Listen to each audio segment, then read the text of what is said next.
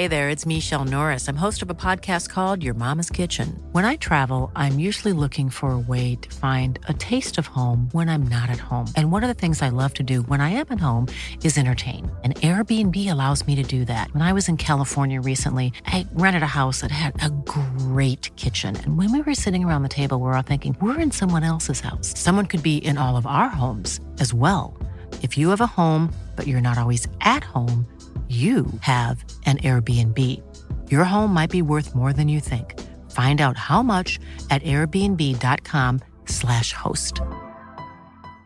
This is Paige, the co-host of Giggly Squad, and I want to tell you about a company that I've been loving, Olive & June. Olive & June gives you everything that you need for a salon-quality manicure in one box. And if you break it down, it really comes out to $2 a manicure, which is absolutely insane. It's also so easy to get salon-worthy nails at home with Olive & June. The difference between how your nails used to look when you did them yourself and now with the Mani system is a complete game changer. The best thing about Olive & June, too, is it's a quick dry. Dries in about 1 minute, lasts for 5 days, and full coverage in up to 1 to 2 coats. Visit oliveandjune.com/perfectmani20 for 20% off your first system. That's oliveandjune.com/perfectmani20 for 20% off your first system.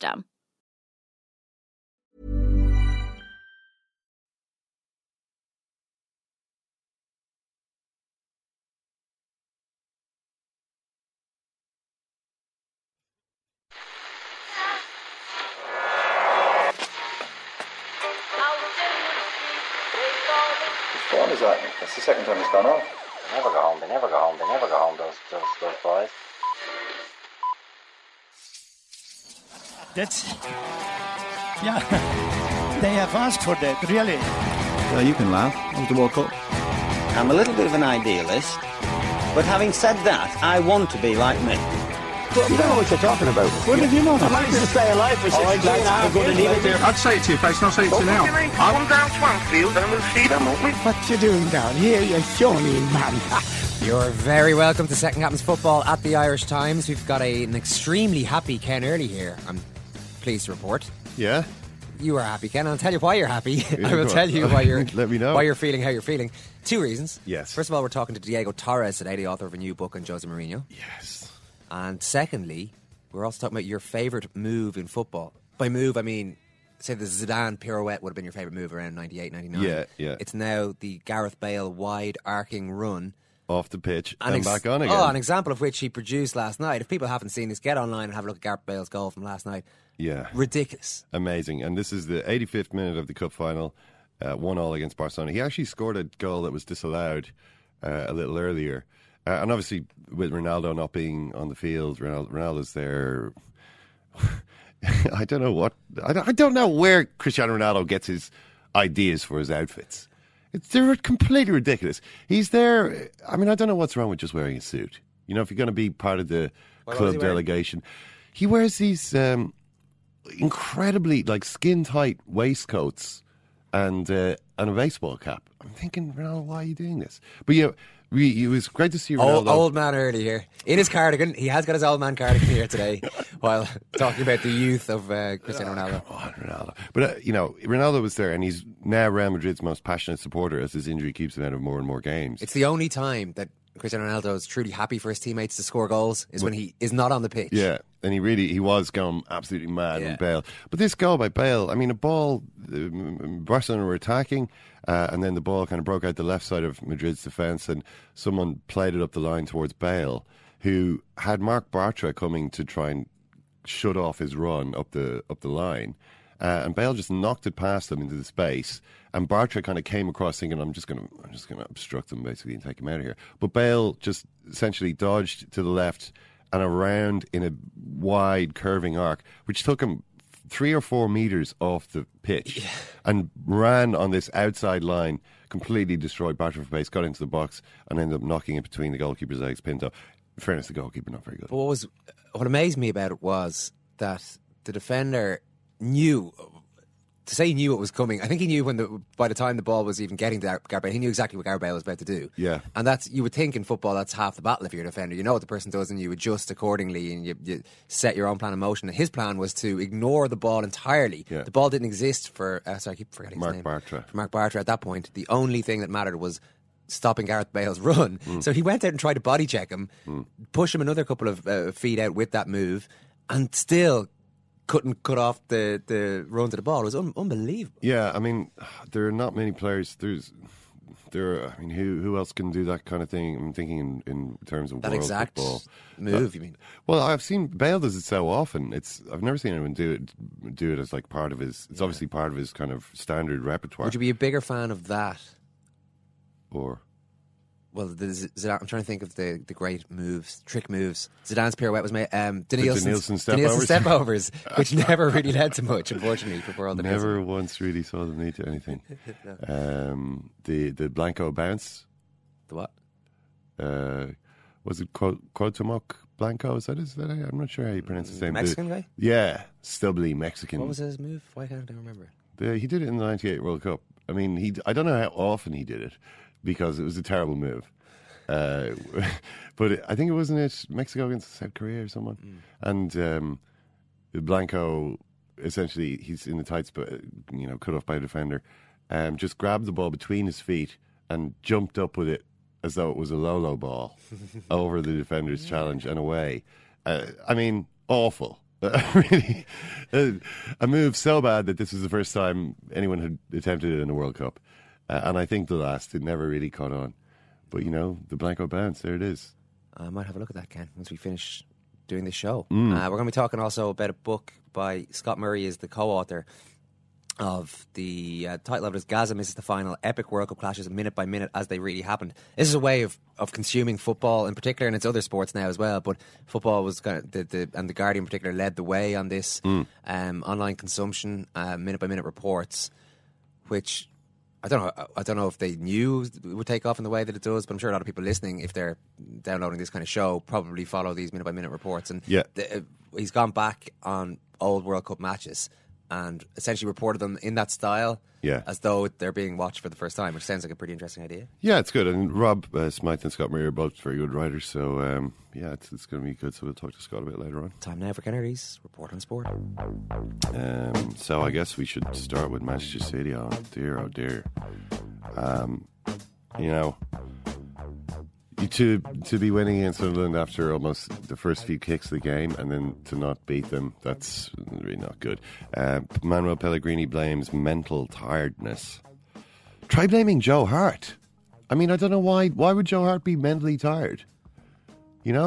He's like, all he does is stand in his penalty area, sort of puff his chest out, and throw his shoulders back and generally assume good posture. That takes a lot of effort. I think that it's a theory I have on Joe Harkin. He spends a lot of his time developing the goalkeeping aura. Yeah, he looks the part and he thinks about how he should look the part. Yeah, which is legitimate. It is legitimate. It is important. I'm being a bit flippant here. Yeah. It really is, and he does have that, and that's great. But often he does switch off. He's thinking more about whether about his posture and how straight his back is.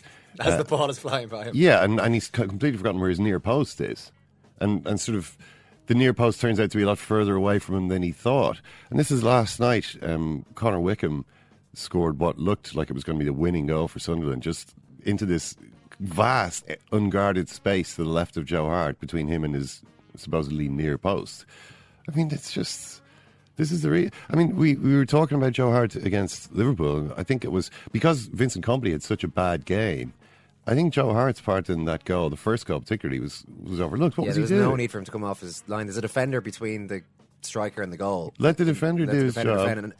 Kompany would have fallen for the dummy anyway, but at least you've got a goalkeeper in behind him who might be able to make the save. Yeah. Pellegrini, I think we're more mentally tired than physically tired. Mentally, it was very difficult to play this game after Liverpool. At the moment, it's more mental than physical. When it no longer depends on what you can do, it's very frustrating, but we must finish the season the way we have done practically the whole season. We must try to win our last 5 games.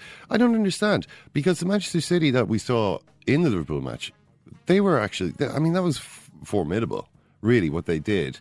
They ended up losing the game, but definitely in the second half you could make an argument they should have won that game. Yeah, but his argument is even that, from 2-0 down. His argument is that took a lot out of them. That the fact that they didn't, I think, just reading between the lines, he feels maybe if they'd gotten away with the draw at Liverpool, they'd still have a pep in their step now. But I don't know. I think you have to go and win those games. I mean, they're in a situation now where they've let Liverpool can drop points in one of their games and still win the league, as long as they don't lose to Chelsea, because Chelsea now are also in the position where if they win all their games, they're going to win the league. Yeah. So it does look as though it's going to be between those two.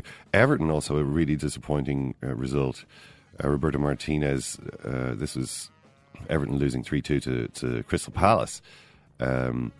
Martinez says he's still confident getting Champions League, essentially because he thinks Arsenal are going to drop points. I don't know though. I mean, the Palace are Liverpool's second last game. Does Tony Pulis do friendlies? I mean, I was looking at it. Raphael Honigstein was writing about Bayern Munich. Bayern Munich lost to, I think, Augsburg, and then they lost 3-0 to Borussia Dortmund in the league. Just was it the weekend? I guess it was 3-0, and everyone's like, "Wow, this is Bayern's worst run of form for nearly 3 years. What's going on? The wheels have come off." And Honigstein's analysis was Pep Guardiola doesn't do friendlies. So essentially, with the league already won, there's nothing at stake in the game, that they weren't able to get to the kind of competitive level they needed. Now, I wonder, is Tony Pulis any different? Because Crystal Palace are safe now, really, from relegation. Are they totally safe, though? Well, I mean, I actually don't have the league table in front of me. I'll get the league table. You make your point, Ken. I'll do the research. Whether he'll be able to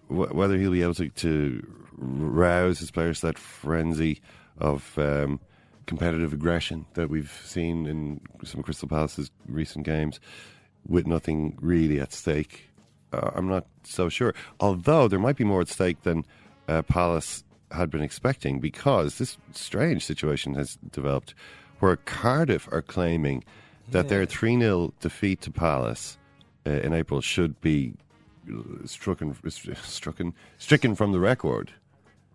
They're saying the match shouldn't count. They lost 3-0 to Palace, and they're saying Palace it shouldn't are count. miles clear. Sorry, they are on 40 points, and Fulham, who are third from bottom, are on 30 points. Yeah, so there's very little chance of Fulham getting to 40. A lot of other teams in between those two as well. So. But they might end up having 3 points less if Cardiff's if Cardiff's complaint is upheld. Which centres around what? Well, this is quite a weird one, actually. Essentially, that Ian Moody, who is the sporting director of Crystal Palace, Cardiff say that this guy, Ian Moody, was trying to find out their lineup before the game. He was trying to find out their team. So basically, Cardiff claim Pulis was aware, Tony Pulis, the manager, was aware that Moody, his sporting director, was attempting to obtain confidential information about the Bluebirds starting lineup. Pulis has declined to comment when the BBC contacted him to ask about this. But essentially, it's a really weird one.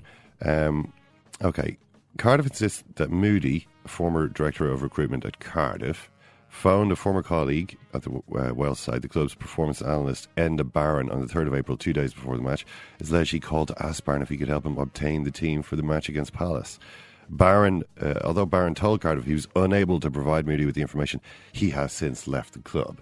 So, essentially, that Moody kept... Barron said, "I can't do it." Moody kept trying to find it from someone else. Apparently Moody then found out... And okay, this is where it gets really weird. A text message was sent straight from Gunnarsson, Aaron Gunnarsson, the Cardiff player. Their lineup is 4-4-2, Marshall, KTC, Cocker, Turner, Taylor, blah, blah, blah. The team, right? It turns out to be the right team. Okay. So that would suggest Aaron Gunnarsson was the guy who told Ian Moody the team. But apparently, Ian Moody, when he got this information from whoever it was, Gunnarsson's denying that he sent it, put it into a text message and sent it to the Bolton manager, Dougie Freedman. What? Yes. He sent it to the Dougie Freedman, the Bolton manager. He's got nothing to do with anything. He sent a text to the wrong person. By accident? Yeah. So Dougie Freedman gets this text from Ian Moody. We've all done it, Ken. Claiming that he's been told the team from Gunnarsson and here's the Cardiff team. Thinks to himself, this is a bit weird. Thinks to himself, Ole Gunnar Solskjaer would be interested to know about this because, and he's a good friend of mine because we run the coaching courses together. I'm gonna give Ole Gunnar a call and just tell him that Ian Moody seems to be sending texts around to pretty much everyone about what Cardiff's team is going to be. So he got onto Solskjaer and essentially Solskjaer confronted Pulis about it. He said, I'm disgusted your head of recruitment is texting one of my players to get our team. Pulis allegedly responded, ooh, I know. I didn't ask for it. So essentially Cardiff are claiming that this... Solskjaer got on to Pulis. Yeah. That's an interesting way to go about it, actually. Solskjaer put on the record. Way, I guess, to say, hang on. Yeah, mate, let's confront this. What are your boys doing? Cardiff claim it amounts to a serious breach of the spirit of the Premier League Chairman's Charter, which requires clubs behave with utmost good faith and honesty to each other. They go on to say Palace have failed to maintain confidence, has deliberately acted to breach Premier League and FA rules, blah, blah, blah. 3 FA rules, B15, B16, B17. I don't know. I mean, I can't remember team or a game being cancelled out for a reason like this before. In a sense, I don't know. Is it? I don't know. I don't see. Well, I don't know the legalities of it. It would surprise me if you could. I would be amazed if there was any grounds for cancelling the results. Yeah, I'm sure there could be grounds for it. There could be a punishment. It could be against a rule, but you're not fielding ineligible players, for example. And even if you do that, you don't always have the result annulled. You tend to get some sort of punishment. I really don't understand how the precise Cardiff team is that valuable a piece of information anyway. I mean, you know pretty much what the team it's going to be. That is interesting, yeah. They're essentially playing the same way in every game. It's going to be a selection of players from the Cardiff squad. I mean, if Luis Suarez turns up in the Cardiff team, that's maybe you'd want to know about that in advance. But I don't understand what the big deal is ever. But I suppose Cardiff, in the position they're in, will try anything. You say that they might take the foot off the gas now, Crystal Palace. Presumably they don't have that result annulled and struggle, but they do have Liverpool still to play. This is one of the games, and we haven't chatted since Man City last night. Liverpool now very much in the driving seat as long as they can take care of Chelsea. But that Crystal Palace game, apparently a couple of things on that. I was reading that Liverpool have quite a bad record there, bizarrely, at against Palace, yeah. And also against Tony Pulis. Tony Pulis is a Liverpool slayer as a Stoke manager. They had a couple of big results against them. Yeah. I think that could be a weird game from this, but it probably looks a lot easier now that Palace are safe than it would have if they were. It's the classic thing. You want to be playing. You really do want to be playing teams who are 11th. Yeah. And their last game against Newcastle at home. That's a dream. Yeah, it's a perfect game, I think, at the end. Newcastle has just been so spineless, and there's nothing for them to play for. But first of all, they've got to get there. I mean, the Pulis' Stoke was certainly successful against Liverpool. I mean, they drew with them in 2009. A draw, which in a way wasn't. It was just after Benitez had done his big press conference about Alex Ferguson, yeah.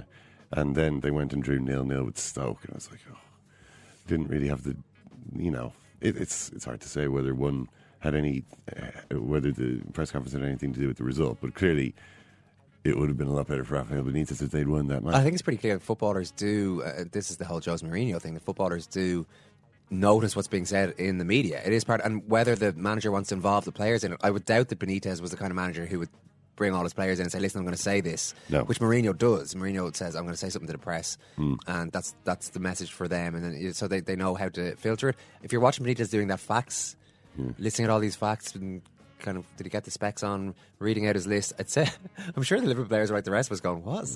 That's this guy doing? This is weird. On here. You want to talk about Luis Suarez before we... Oh, just that he's telling everyone to calm down. He's not listening to TV and radio. It's pretty dull, really. Apparently people keep coming up to him in, like, Costco and saying, do you think we're going to win the league, Louis? And he says, he tells them, be calm, do not worry. It's better not to read the newspapers, watch the television, or listen to the radio. Right, yeah. It's an interesting way of approaching it because we had Ruby Walsh on the TV show last night.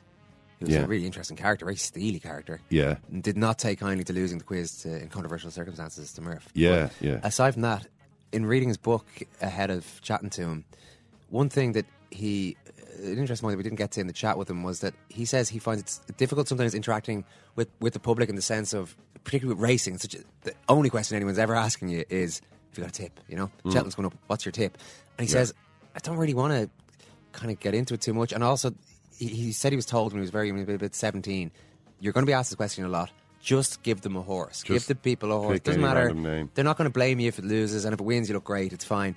So he has that in his head, but then when it comes to it, he doesn't want to give them a loser, and maybe he doesn't want to reveal too much about the horses he's on. I don't know. So he ends up kind of not answering them. Yeah. And he feels that sometimes he comes across as he might feel that they think he's a bit aloof or a bit arrogant for not giving them the tip. Yeah. So people, if so you see a jockey, don't go up and ask them. Well, my point is, this is obviously a thing that all sportsmen have, and Luis Suarez, I'm sure Stephen Gerrard, if he goes to Costco, is getting the same question time and time again, and it's probably good just to have an answer, just a stock answer, put it out there, get the conversation over. People say, "What a nice guy, he gave me an answer." Do you think Stephen Gerrard goes out much in public these days? I mean, he would be just mobbed, wouldn't he? Yeah, you would imagine. Yeah, I don't know. Maybe he has to, jealously guard his privacy at a time like this. The end of Kennedy's report on sport. Hairdryers is a metaphor for the current of hot air generated by various blasts of temper. The hairdryer with which Alex Ferguson was famously associated. He threw a hairdryer, I think, at David Beckham. I always thought that he threw a hairdryer at David Beckham. Is that right? No.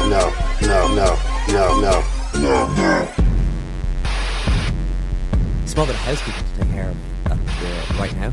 People love a bit of housekeeping. Yeah. Online radio show. Our Monday programmes next week will be on Tuesday.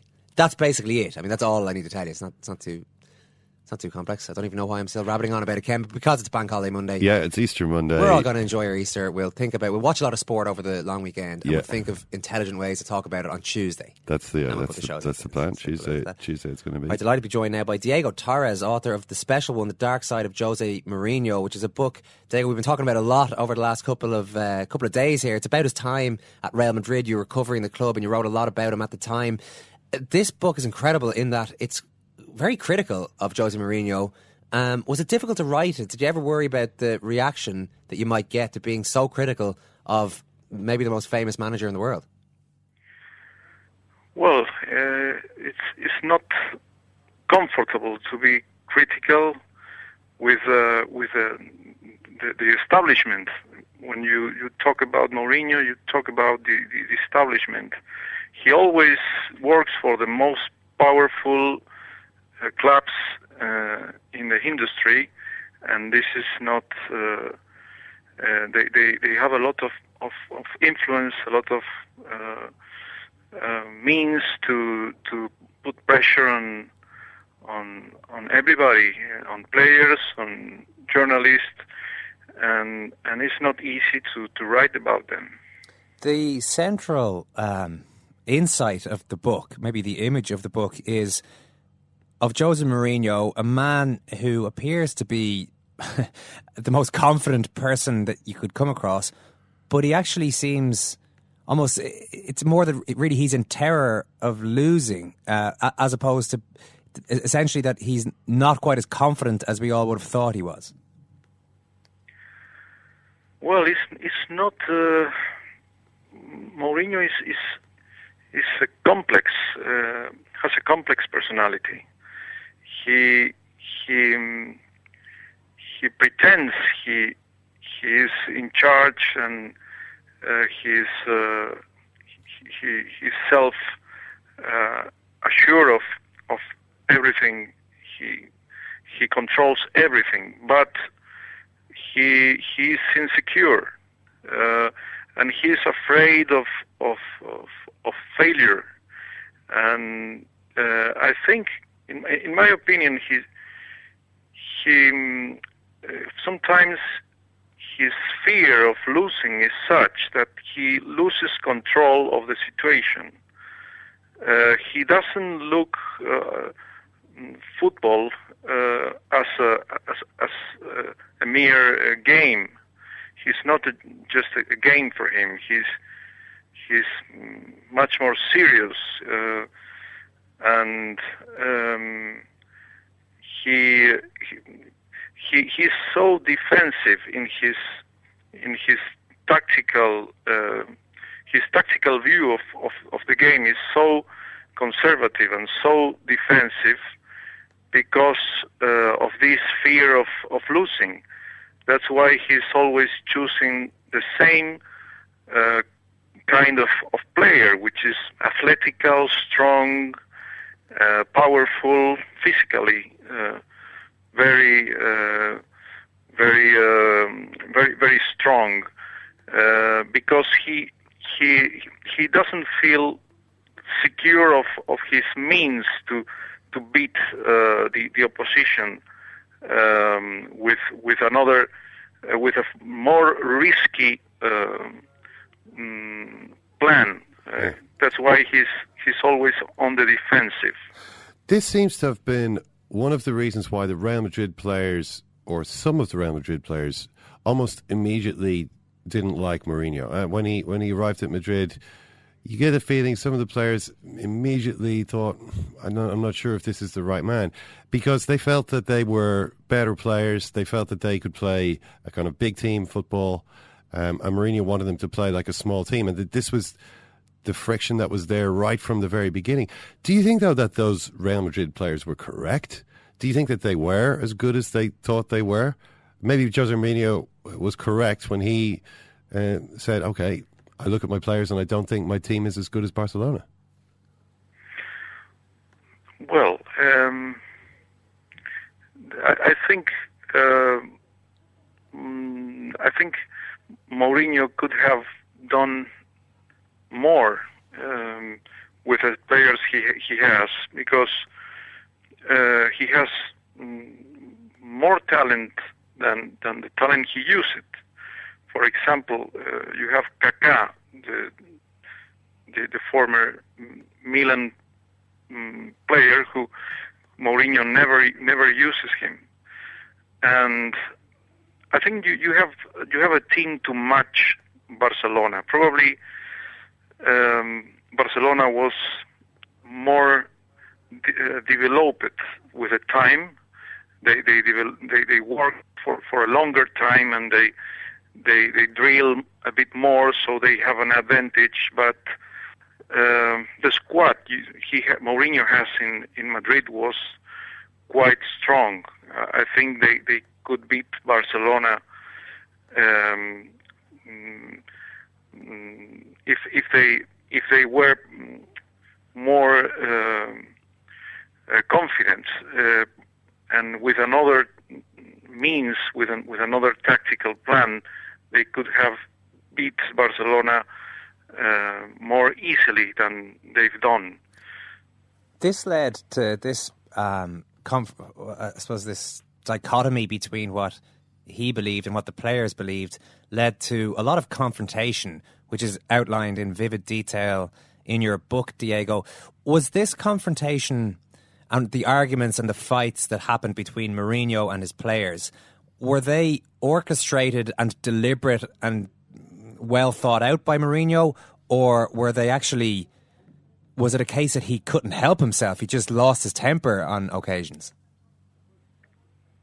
Well, some of the confrontation was prepared, was part of Mourinho way of managing things. He creates the conflict to solve the problems, and to inspire his players with a will to win, and with a stamina to play the game. So Mourinho has been extraordinarily successful in doing this, but probably in some moment he felt almost unbeatable. He felt this way of approaching the managerial work was will never fail, and he loses. Finally, he finished losing control of the situation, because I think his ego confuses Mourinho. He turned to be an egomaniac, and this was so confusing for him.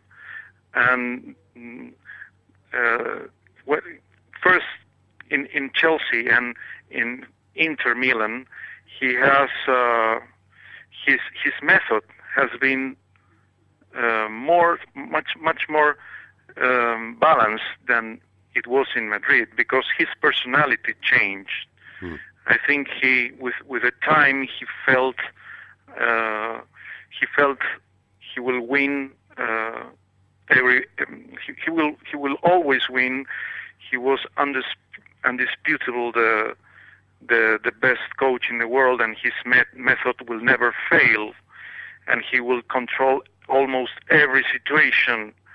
But the fact is that reality wasn't as he thought it would be in Spain, and the cultural reasons are a very important part of this. The personality of the Spanish player is much more different than the personality of the Italian or the English player. That's very interesting, Diego. Maybe you could explain that to us, because I get the impression when Mourinho is in England, everybody thinks he's funny. Everybody laughs at his jokes. Everybody thinks, Mourinho has a positive kind of impression of him, but that did not seem to be the impression at all in Spain. What were the cultural reasons for that? I think here in Spain we take we will never love. Let me explain it. We take it so seriously that we couldn't laugh with Mourinho. It wasn't funny at all. I think in Britain you have a sense of the drama of football as a kind of theater in which everybody plays a role, and Mourinho plays a funny role.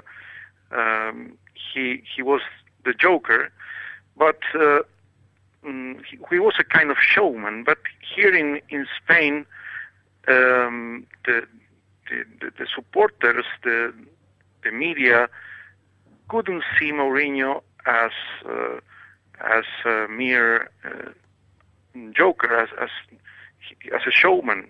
They saw him as a kind of oppressive authority, as an evil, wicked person who uses his authority to put pressure on players and not let them enjoy the game. Here in Spain is very important for the players. I mean, they live their profession as a joyous thing. They play football to enjoy, and in Italy and in Britain is slightly different. Yeah, there a really interesting strand to the story here, Diego, is the relationship between Jose Mourinho and his agent George Mendes. There's a moment in the book where you say the players began to wonder if Mendes actually worked in the building, the office at the training ground, because he was there so much. And it seemed as though Mourinho really wanted to fill the team with George Mendes players. I wondered why he would do that. Is it simply a question of he wants to help his agent to make money? Or is it that he wants to fill the team with loyal players, even if they're not the best players? Well, in the NBA, for example, in basketball, is much more regulated. This kind of situations are forbidden because of the potential conflict of interest between the manager and his agent. But in football, there's much more freedom of action, and you have to be confident about what the manager does with his agent. And here in Madrid, Mourinho brought 6 players of Jorge Mendes, and the rest of the squad was afraid of being was afraid of the consequences of Mendes bringing more players to the team and receiving the support, the special support and affection of Mourinho, because Mourinho didn't treat everybody the same. He was much more supportive with Mendes players, with the rest of the players, and this behavior has terrible consequences for the life inside the dressing room, inside the team. This feeling of injustice, and I think the freedom Mourinho has here to act with his agent was unique in his career. Neither in Inter Milan nor in Chelsea has such freedom to work with his agent as he did here in Madrid.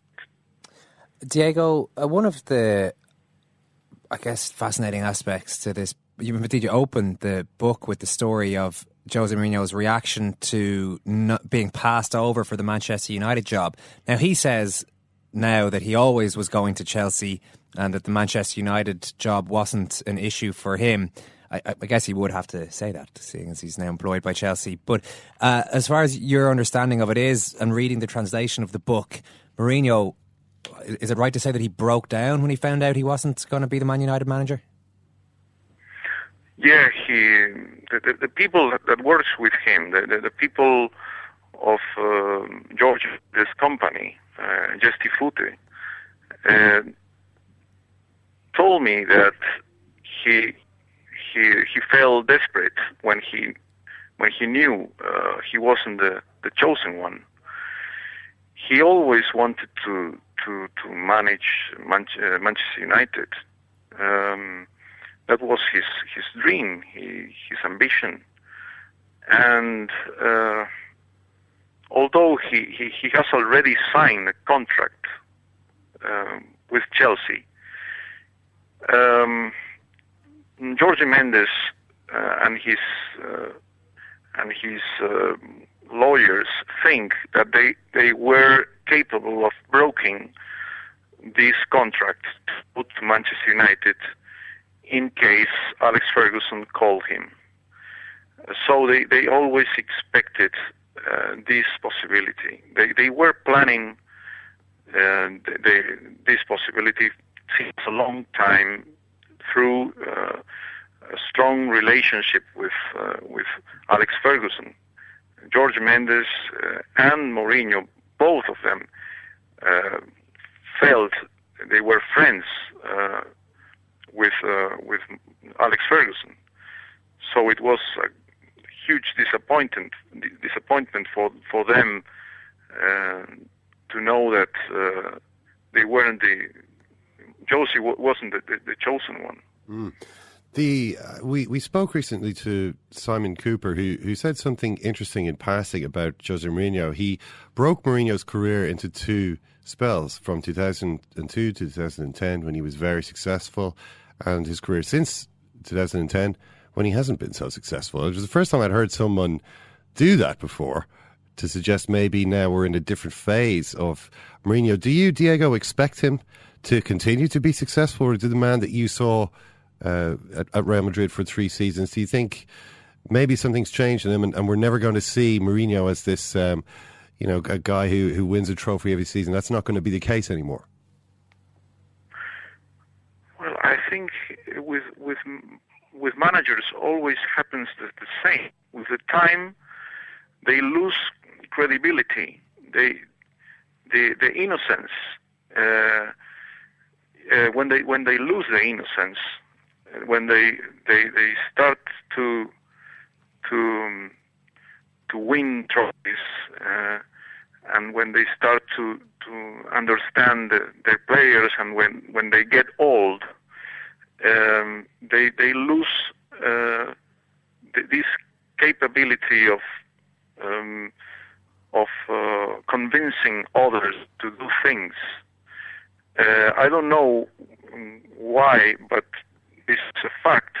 Most of the managers are more successful when they are young. I don't know why that happens, but with Mourinho, this process is going on, and he is not. The players doesn't perceive him as they used to, as a guy who transmits the players their feelings and their emotions as he used to. He hasn't. Now he's not so much efficient in doing that as he used to be, and I think this is because he has changed. His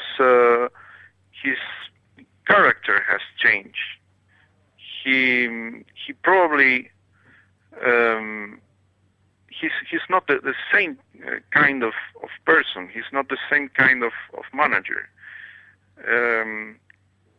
I don't know why, but exactly. But he's more arrogant now than he used to be. He feels more. He feels he owns the truth. He feels he never failed. It's more difficult for him to listen to the people around him. He's more outside reality than he used to be, and that's why I think he hasn't the credibility within his players, the credibility he used to have between his players. Well, the book is called The Special One, The Dark Side of Jose Mourinho, so people can get more of an insight into what he was like at Real Madrid, and maybe we can learn a bit more from that about why where he is at right now. But in the meantime, Diego Torres, listen, it was great to talk to you, and congratulations on the book. Thanks for talking to us. Thank you very much. It's my pleasure. Really interesting stuff there. It was great to chat to Diego about that, and it's brilliant that the book has been published in English now. Just what we were talking about at the end there, Jose Mourinho, and just the difference in him now compared to, say, 10 years ago. He doesn't, and I don't know how the Chelsea players are reacting to him. I mean, the Chelsea players who were there are also there's also that gap. But a manager, this is Alex Ferguson's great thing. Alex Ferguson got older, was not as in tune with what a 20-year-old thinks as he would have been when he was 30 or in his early 30s starting his management career, but he found a way, and that's, I think a lot of people, he found a way to connect with these guys. I mean, Alex Ferguson connecting with Cristiano Ronaldo, it's kind of bizarre when you think about it. And this is something that Mourinho, if he does want to have longevity, is going to have to get right. And judging by what we're talking about there, it's actually a manager aging not particularly gracefully. I suppose, I mean, if you have been as successful as Jose Mourinho, it is the most human thing to start to believe that you're at least half a god. You know, that's an entirely human way to react to incredible success. I think, well, the reason I'm successful is that I am actually a genius. I'm a genius. It's so obvious. Look at me. You know, I look amazing. I sound amazing. People just want to hear what I say. I win the European Cup every so often. I'm a genius. And that's what he's thinking. But at Real Madrid, I get the impression what happened here was that he arrived. I remember when he arrived at Chelsea, he had just won the European Cup. And those players, when he arrived, they were nothing. You know, Lampard, Terry, Drogba, none of them have won anything, really. They were kind of young, raw players who were waiting for... Jose Mourinho came along at the perfect time. Waiting for God. Someone to believe in, you know. And they, honestly, he was able to come in and sort of puff himself up. And, I mean, that's when he was calling himself the special one or whatever. And... He was just the perfect manager for them at that time because they all believed in. They just believed. They had treated him with like dog-like devotion. You know, these Chelsea players. It's incredible. I mean, you hear Drogba talking about him years later, and he's saying, Mourinho was amazing, and talking about his ability to, predict things in matches. Now, Jose Mourinho can't do that. Right, nobody can actually tell the future. Certainly in a football match, it's a random sequence of events. You can't really say. But Drogba, honestly believed the man was like a prophet. He had invested in him with his magical powers. But when Mourinho went to Real Madrid, it was a little bit different. Sure, again he arrived after winning the Champions League, but he arrived to a squad that had just won the World Cup. Or some of them, the main antagonists against him, Ramos and Casillas, have literally just won the World Cup. And they didn't need, when Mourinho's coming in, they're kind of like, well, we're Real Madrid. What is it? What is it that you're bringing? It's not what I'm talking about, or Diego was talking about there, about that he's aging, that it's just that he's getting older and maybe therefore not having the same effect. Well, I suppose the way I'm phrasing that is a bit ageist, actually. But I think that Real Madrid and Jose Mourinho brought out the worst in each other. It was just a really horrible match of managerial style and the institutional nature of it. He needed Real Madrid to have had a few bad years, and maybe Spain to have had a few bad years going. Yeah, absolutely. Inter Milan was a prime example of that. I mean, in fairness, Real Madrid were having some bad times in the league, but the problem was that Mourinho essentially said to the player, or didn't say to the players as such, but Mourinho saying, "Okay, we're going to play quite defensive, counter-attacking style. We're going to be set up to try and draw teams out and get Ronaldo in behind." And the Real Madrid players are thinking, well, hang on, we're better players than that. We want to play an ambitious attacking way. And Mourinho's looking at them going, you can't. You think you can beat Barcelona playing the same way as them? You can't. Forget it. You're never going to. But the really interesting thing about this book is how Mourinho actually, he told the players, okay, you're going to be the bad guys of this story. We're the bad guys. And what we're going to do is embrace that. Embrace our evil, the evil way that we're being seen by everybody. We're going to do that. Let's go out there and kick them off the field. There's a moment in it where they lose at home to Barcelona in the semi-final of the Champions League, 2-0. Remember, it was 2011. Messi scored, this is Mourinho's first season there. Messi scored 2 goals at the Bernabeu. Mourinho comes into the players and he's like, well, really balls that one up. And he says to them, okay, we have 3 possibilities. 2 impossible and 1 possible. The impossible possibilities are that we get another thrashing when we go to Barcelona in the second leg, that we get thrashed. The second impossible possibility is that we win. And the possible possibility is that we lose narrowly enough to blame the result on the referee. That's what we're going out there to do. And the players are looking at each other going, is he serious? Casillas, who is obviously one of the major, Casillas is just, he's, shaking with, white with rage, as his pride in Real Madrid is being dragged through the mud. What do you mean? We're going to Barcelona to lose narrowly and explicitly to blame the referee? This is not how Real Madrid behave. And, all these kinds of things. I mean, what's interesting as well is to see how Mourinho's, his little lapses of taste and judgment, like boasting to the players about how much money George Mendes made. Oh, this guy's got so much money. All right, Ken, we're going to have to leave that book there for the time being. We do have to move on to another book called Gaza Misses the Final. Epic World Cup clashes minute by minute as they really happened. Rob Smythe and Scott Murray have put this together. Scott Murray joins us now, and the idea here is that this all comes from the minute-by-minute reports that The Guardian really started up many years ago and have completely exploded. And all different sports follow this kind of model now. And what you've done here is gone back through great matches in history and reported on them as though they're happening in this minute-by-minute style. Can you talk to us about how did you have to convince yourself that you don't know what's going to happen in these huge games in order to write about it in this way? I think kind of. I mean, the 1974 final, for example, the narrative of that that's pretty much established through the years is that Holland were hard done by, West Germany didn't really deserve to win the game. But in fact, if you go into it sort of fresh and just try and sort of put that to one side, it's quite interesting how things unfold. I mean, West Germany were, for the majority of that match, the better side until Holland sort of turned it on in the last 20 minutes when they battered, trying to get the equaliser. But West Germany should have had a penalty kick. They had a good goal disallowed for offside. It's interesting how the sort of received wisdoms are quite often not quite true. How did you decide which matches to cover? I mean, for instance, there's only a short vignette from the 2002 World Cup, but there's 2 full matches from 2006. So how did you decide which was worthy of coverage?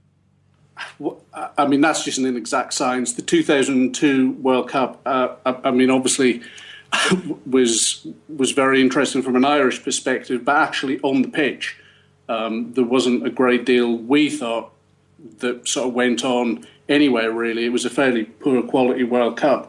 Whereas the 1970 World Cup, there's 4 games from there. The 1966 World Cup, there's a couple of games from that one.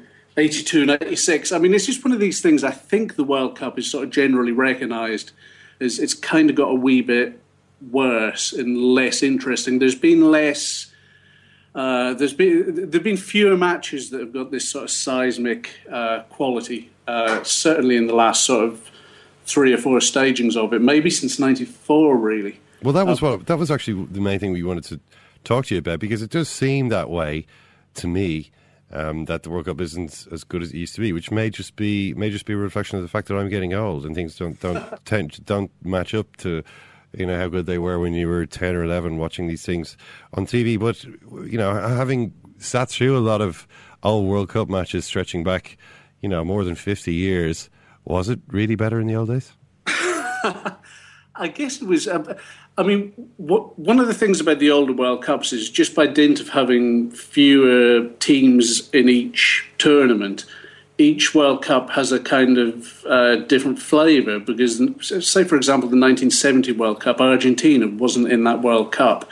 The 82 and 86 World Cups, Holland wasn't there. And you had that sort of... Everything had a slightly different flavour, where now it's a little bit more homogenised, I think. But also things were just happening for the first time. And I think, you know, football, it's just one of those things, I guess. Football's now, it's 150 years plus is this sort of going concern that, like, a lot of things have been sussed out. So something like the Battle of Santiago in 1962, which is just this amazing, I mean, we've all seen the highlights, the great left hook, all that sort of thing. But, I mean, that's just a relentless slugfest. Like, every single minute, it could, like, sort of kick off into... but, I mean, just one of the average minutes in the Battle of Santiago, if you took that now, would break Twitter. It would just be this, you know, amazing controversy.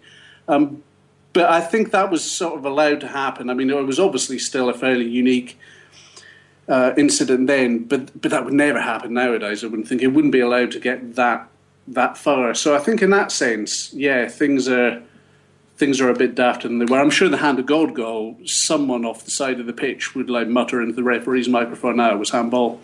Yeah, well, I don't know. I mean, if it's disguised well enough, you might get away with that one. Thierry Henry seemed to have a more obvious one. Martin Skirtle got away with one. The point that you made there, Scott, is interesting, just about the violence, because 1990 was probably a watershed for all of that. Even watching, and nothing compared to the Battle of Santiago, but watching back the 90 World Cup. I remember watching the West Germany-Holland game a few years back, and aside from the spitting that went on, actual tackles were fairly ferocious, and the back pass was still around. It was pretty horrific stuff, but you will get moments of genius in amongst all of that. Is the World Cup now, you talk about it being more homogenised, is it maybe the poorer for not having that element of violence that it used to have, or am I being a bit sadistic there? Maybe it's better that people aren't kicking the crap out of each other. I don't know. I mean, I kind of think it used to add that little bit of special flavour to it. I mean, I think one of the amazing memories from the 1990 World Cup is Benjamin Massing. People remember that as much as they'll, you know, as they'll remember England's advance to the semis, as much as they'll remember Republic of Ireland getting to the quarters. You'll remember some guy, you know, being systematically cut to bits as he ran down the inside right channel. I wonder though also, I mean, I sometimes get the impression watching the World Cup matches that, okay, it's clear that the players, I mean, you just look at the players, physically they're different. I mean, they look kind of like ordinary guys. You know, there's nothing like this sort of mobility or the intensity that everybody now takes for granted in the professional game.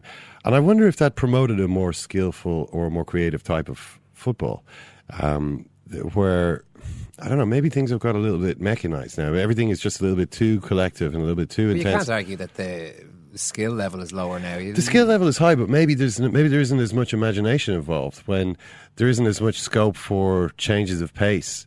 As you see, I mean, you see in the great example maybe is Clodoaldo in the 1970 World Cup final. There's just the most ridiculous dribble anyone's ever seen. A central defender, number one, he's never going to dribble in that position now as a central defender. Number two, he barely breaks out of a walk as he dribbles past four men. And I just don't think that type of moment is possible anymore in football. Well, also the beauty of Clodoaldo in that match was that he gave away the Italian goal, like attempting this ludicrous backheel, like when he's on his own. I mean, if you thought it was kind of like Colo Touré's pass across the back four against West Brom, but with an added backheel in there. And you do get the sense that there was more off the cuff stuff happening all the time, and it was kind of a clash of cultures as well. Still, which is. I mean, it's quite often said we're never going to get a player like Josimar, for example, just like exploding onto the scene at a World Cup, because like all the major players and all the major teams now, they pretty much all play in the Champions League, give or take a few exceptions. So we kind of know what we're going to get, and it's just that general sort of levelling out, and even to the point where a team like the current reigning champions Spain were obviously by some distance the best team at the last World Cup, but there was just this sort of metronomic there was a sort of lack of panache about it, I thought, and it just sort of lost something. It was very clever and it was brilliantly executed, but there wasn't quite that spark, that explosion. There wasn't that Maradona thing. The 1970 World Cup with Brazil, I mean, the famous Carlos Alberto goal, but that was also brilliant because that final, they spent half the time flying shots miles into the stand. I mean, there was a lot of uselessness in that team as well, which made the brilliant bits even better because you knew it wasn't planned. Yeah. Well, the book is called And Gaza Misses the Final. Scott Murray, thanks so much for talking. Thanks very much. Who do you like there, Ken? The metronomic Spain or the spontaneous brilliance of Brazil, as Scott talks about? But what's more to your taste? Well, and Brazil in the 70s. Yeah, I think so. Well, I mean, I'm saying this, and I wasn't alive when they were doing their thing, but yeah. Who would win in a football match right now if you got those 1970 Brazilian players against the Spanish team? Current Spain team. Well, the Spanish team, I'm sure, would absolutely wipe the floor with them. Really? I think so. Well, I mean, the players now run twice as far as they did that. And in fact, the 1970 World Cup was one of the tournaments where they ran the least. And the players are walking around the field. They've all got their socks rolled down. They're just walking around, high altitude, intense heat. Everyone's sweating. People are not running. People are occasionally making little bursts, but nobody is really running. I mean, the way that the teams play now, I'm sure that Brazil maybe Spain would get freaked out. That Spain are so used to the way football is now that they tire teams out, all that kind of stuff. But Brazil just would not they wouldn't run after the ball. Yeah. So Brazil would all just funnel back, hang around there, let Spain pass it around like lunatics for ages. Yeah. Then just have that one of those real sporadic bursts where Jairzinho scores a cracker into the bottom corner. Yeah, that's usually the way teams try to play against Spain, I suppose. Doesn't always work. All right, we're pretty much out of time at this stage. Do listen to the first show that we put out today. Andy Lee was in great form in that. He's talked about a pretty big change in his career, moving from middleweight down to light middleweight and trying to get a route back to a world title shot that way. Definitely worth listening to Andy, who popped into the studio. But that's it from us. Just a reminder, we'll be back on Tuesday as opposed to Monday. Bank holiday this weekend, so we're going to put out a couple of shows for you on Tuesday. So we look forward to that. Ken, thank you. Thank you, Owen. Thanks for listening. We'll chat to you then. Take care.